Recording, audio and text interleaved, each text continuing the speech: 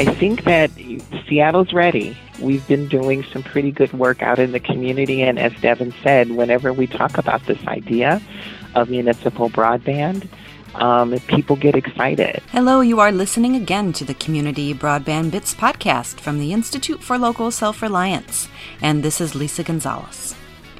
Recently, the City of Seattle has renewed its efforts to improve connectivity for residents and businesses.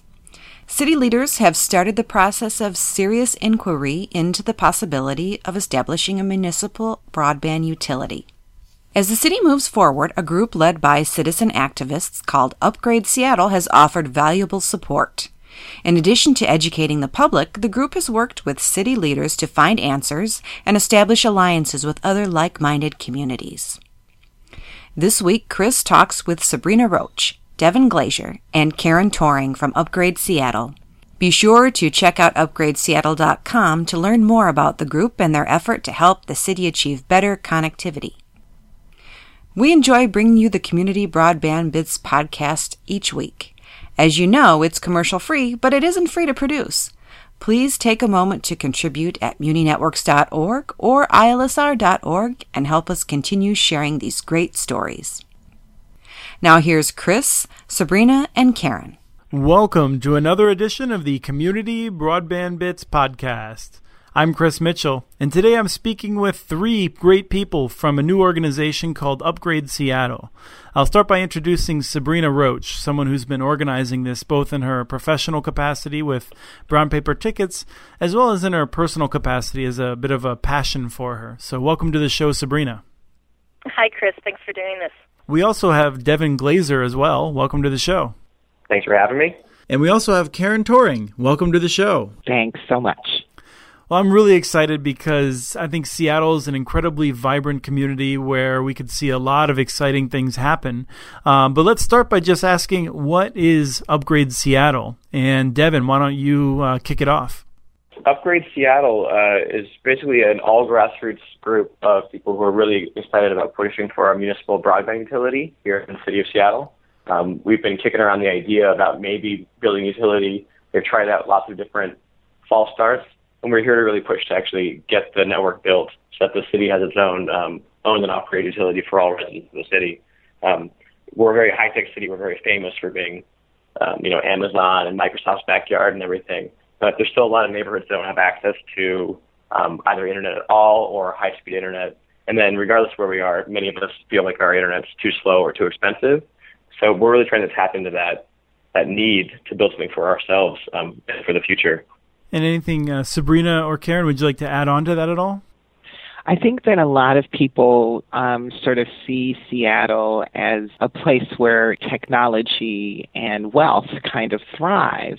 But the reality of it is that I think if we're able to do this, create municipally owned broadband for the city of Seattle in a place where you would think that it already happens, I think it would be a model for other cities around the country to do the same. Because, as Devin said, there's a large portion of the community, even with all of this wealth, even with all of this technology, that are on the wrong side of the digital divide.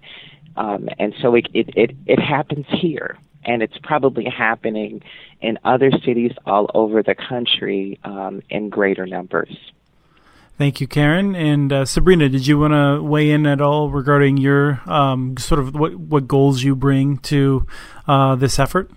Our Department of Information Technology has a community technology program, and they do reports every few years on digital inclusion in Seattle. And our latest report that came out late last spring shows that 93,000 Seattle residents don't have access to the internet in their home. One of the things that we often see when people are talking about better networks is a lot of times it's about gigabit. It's about being able to spur economic development.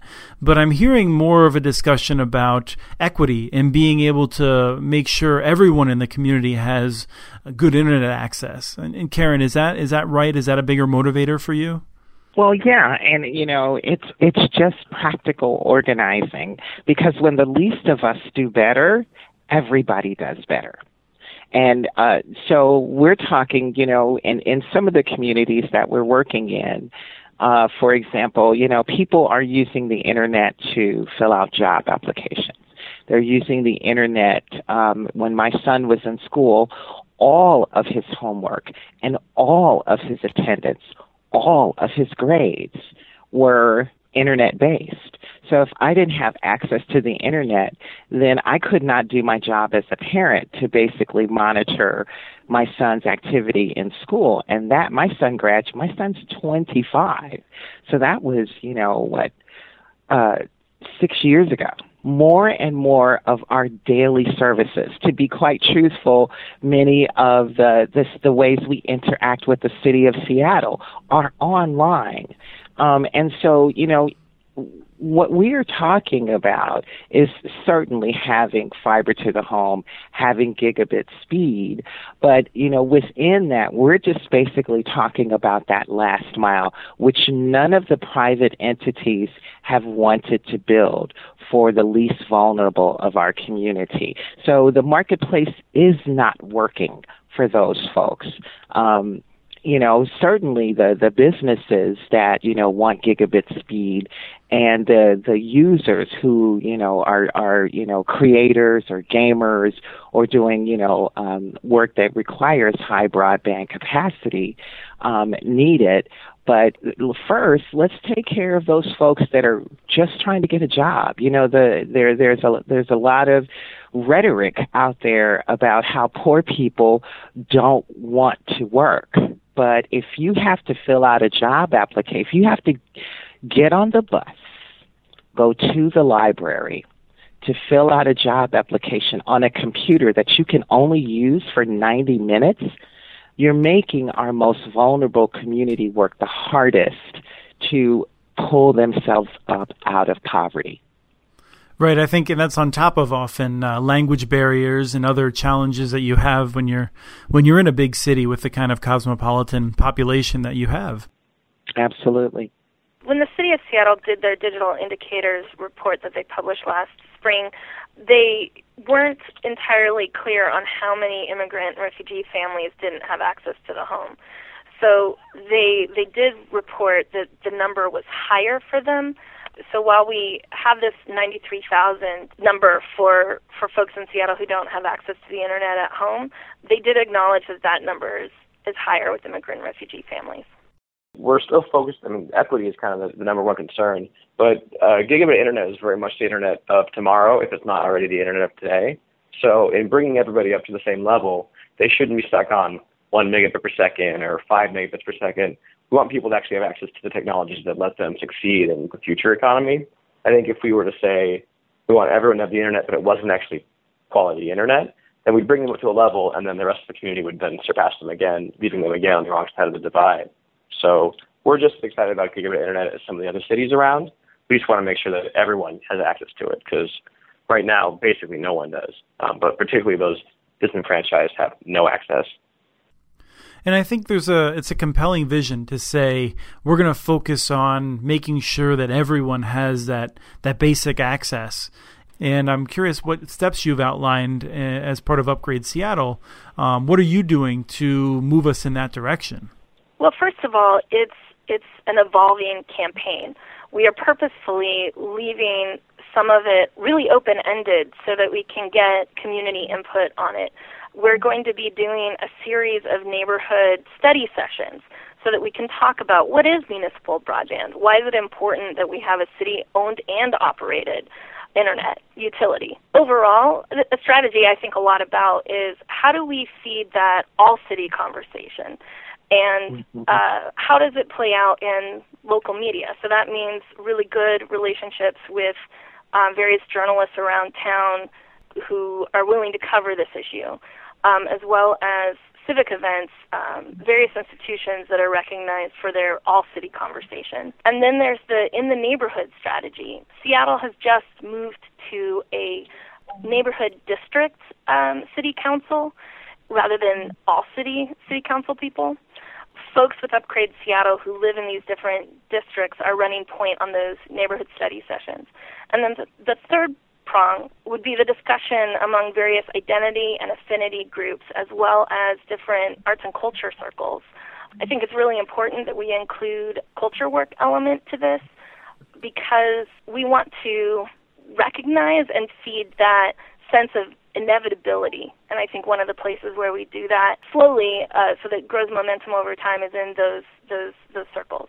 I think that the internet service providers in Seattle, the incumbents, are going to probably throw a lot of money at this. We already see them improving their service, making higher speeds available, and we want to see more of that. I think that's a great side benefit to running a campaign like this.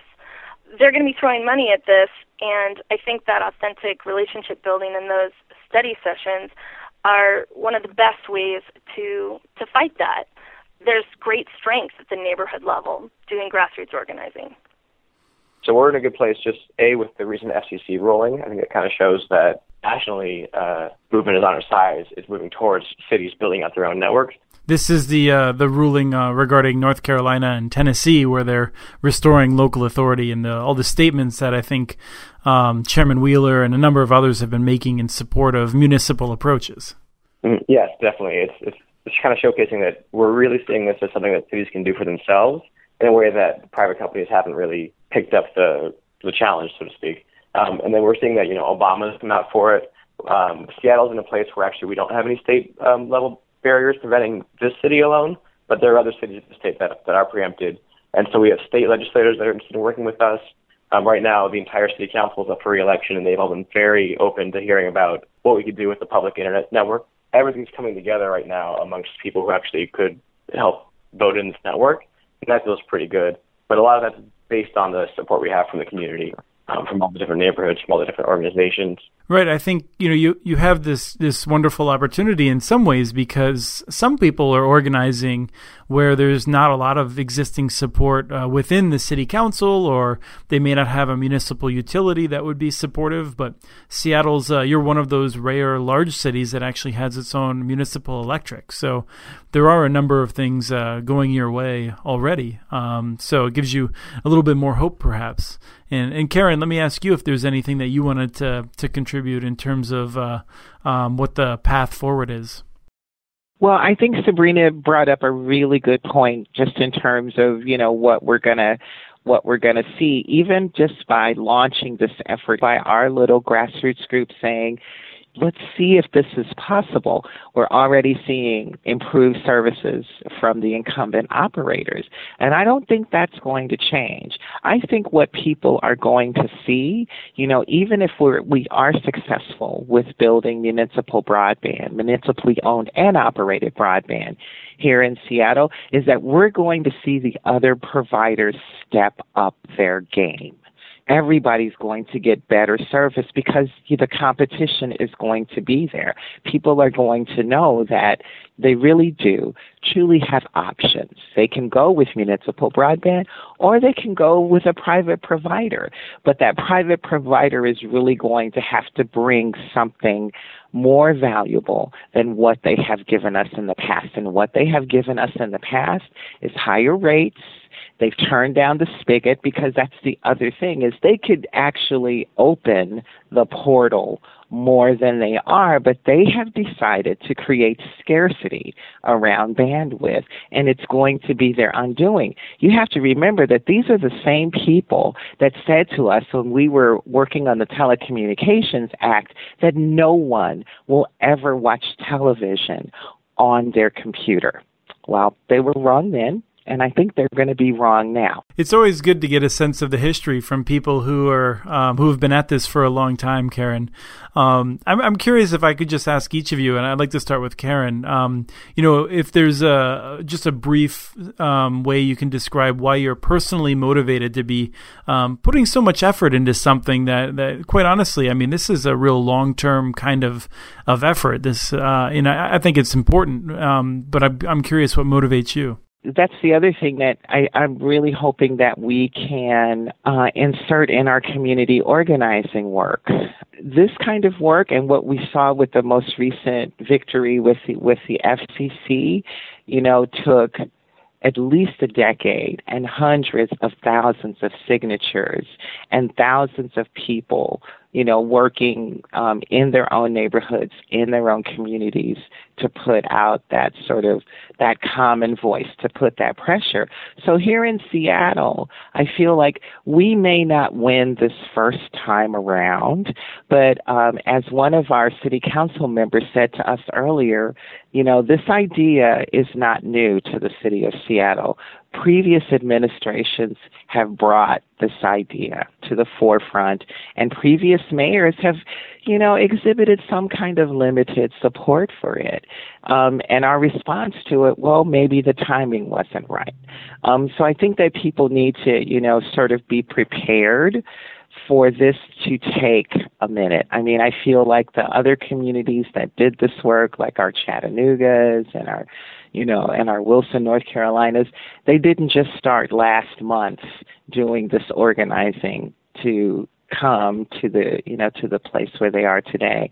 And I think Seattle has to expect for this process to be stretched out, because there's a lot at stake. There's a lot at stake for the people in our community, and there's a lot at stake also for the private service providers that are in our city. Devin, let me ask you, why are you motivated to do this work? I've been kind of following the different murmurings of people who wanted to build out a public network for over 8 years now. It was just kind of a great idea I heard back in 06, 07 when people were running for mayor then. And it's still exciting on its own. I mean, personally, of course, I'd love to just have better access to the internet for less, but also realizing that there's so many other people in the community that don't have access to basically the backbone you need to take part in the local economy. I feel like it's just a need, and I tend to be pretty motivated to take care of, this community and help build it up and build it up for the future. So excited about what we can build for ourselves so that we're more self-sustainable, more ready to reach into the future, more economically successful than we already are. Doing pretty well here, so I think we're in a place where we can really build some new infrastructure for the future. Suffice it to say that, it is part of my everyday life, and I wouldn't consider myself, a super user, but a life without access to the internet for me would seriously hamper a lot of the things that I do in the world, as just as a human being and as an organizer. And Sabrina, let me ask you that as well. This issue is very personal to me because of how it's impacted my family, as well as how it's impacted our communities here that I've seen through media justice and media reform work over the years. Our family runs a small business in Seattle in the industrial area, used forklift trucks and heavy machinery parts, and we've been running it for 45 years. And due to changes in the industry, a reliable internet connection is very important to this family business. For years, my father knew that there was conduit right outside the doorstep of his business, and he couldn't get CenturyLink to respond to his request for service. And it took the NBC affiliate in Seattle interviewing me about Upgrade Seattle for my dad to get a call. And no one should have to have their daughter get media attention about a project like this to get a call back from a company. Well, you could have waited until Father's Day and made something of it. I've also had first-hand experience of intimidation by Comcast in our town. Comcast has made strategic multi-year investments in local nonprofits. And my former partner used to work at a girls' media organization called Real Girls. And they did a tweet totally in alignment with their social media policy that was critical of Comcast, hiring Meredith Atwell Baker. So basically the organization retweeted something from Free Press that was being critical about it and added some of their own commentary. And Comcast pulled about $17,000 from them that they used for their girls' media summer program. And media justice, media reform community around the country really stepped up. But that's really concerning that Comcast would be that retaliatory. So I'm concerned with this this campaign that if some of those nonprofits that receive funding from Comcast and the other ISPs, I'm just very concerned. Will they be able to speak out about issues that are important to their communities? How will they be silenced by these donations? In fact, I just saw a notice that the one of the Boy Scout troops that had supported the Comcast merger with Time Warner Cable was rewarded with millions of dollars. I think personal from one of the a personal donation from one of the executives that allowed them to build something new. And it's a reminder of what you're saying in terms of, I mean, there's nothing new to this. Rockefeller did the same things as he was pillaging and hurting our economy. So, I'm absolutely in alignment with you. But one of the questions that comes to me as we talk about this is how other people are reacting when you share this vision with them. And Devin, you had mentioned earlier in the pre-call that you thought you had some interesting reactions. So let me ask you, how do people react when you tell them about what you want to do in Seattle? I mean, overwhelmingly enthusiastically and occasionally with expletives. Internet really is utility. No one I know tries to go without it at all. And they've all dealt with very frustrating service, both just in pricing, both in customer service, and then in the actual quality of service they're getting. People aren't really happy with what they're getting. And so I think no one really thought that they could build up their own network or that the city could provide the service instead of a private company that doesn't seem to care too much. And so once you kind of plant that idea in their head, you just see like a light bulb go off because they're so excited about what they could possibly have. We all kind of know that we're not getting a good deal, but we also don't really see how to get out of that system. And I think a publicly owned, publicly operated city internet could really provide a way out for people that feel trapped with their current service. So there's just a whole lot of enthusiasm. I'm cognizant that we're running a little bit over, but I want to ask a final question, which is the role of other cities. And I'm curious to what extent you've had contact with people in other cities that are trying to do something similar or sharing lessons with you. Well, Chris, you've put me in contact with folks in Baltimore as well as in Louisiana who are working on these issues. I've also gotten calls from folks in Buffalo, New York, and Portland, Oregon. And I'm looking forward to us all creating a bit of a learning community around this, sharing strategies, sharing information, and generally supporting each other in this work. And I think there's some sort of event with a very, very handsome and very modest public commentator on some of these issues coming up. Why don't you tell us about that? Sure. Our Upgrade Seattle launch event will be at Town Hall Seattle on June 18th. We do have you, Chris, coming to town, and also Hollis Wong-Ware, one of our local arts and culture leaders. We'll also be doing a strategy session at that event. You and Hollis will be talking, and then at the second half of the event, we'll break out into groups by city council district and start mapping out what kinds of events they can do in their neighborhoods. Excellent. Thank you. And let me just give you a chance, Karen. Did you have any final thoughts? I think that Seattle's ready. We've been doing some pretty good work out in the community, and as Devin said, whenever we talk about this idea of municipal broadband, people get excited. And I just think the time is pretty ripe in Seattle. Terrific. Well, thank you all for coming on the show and telling us about Upgrade Seattle. Thank you, Chris. Yeah. Thank you, Chris. Send us your ideas for the show. Email us at podcast@muninetworks.org. Remember to like us on Facebook and follow us on Twitter. We are @CommunityNets. Thank you to Person for the song Blues Walk, licensed through Creative Commons. Thank you for listening and have a great day.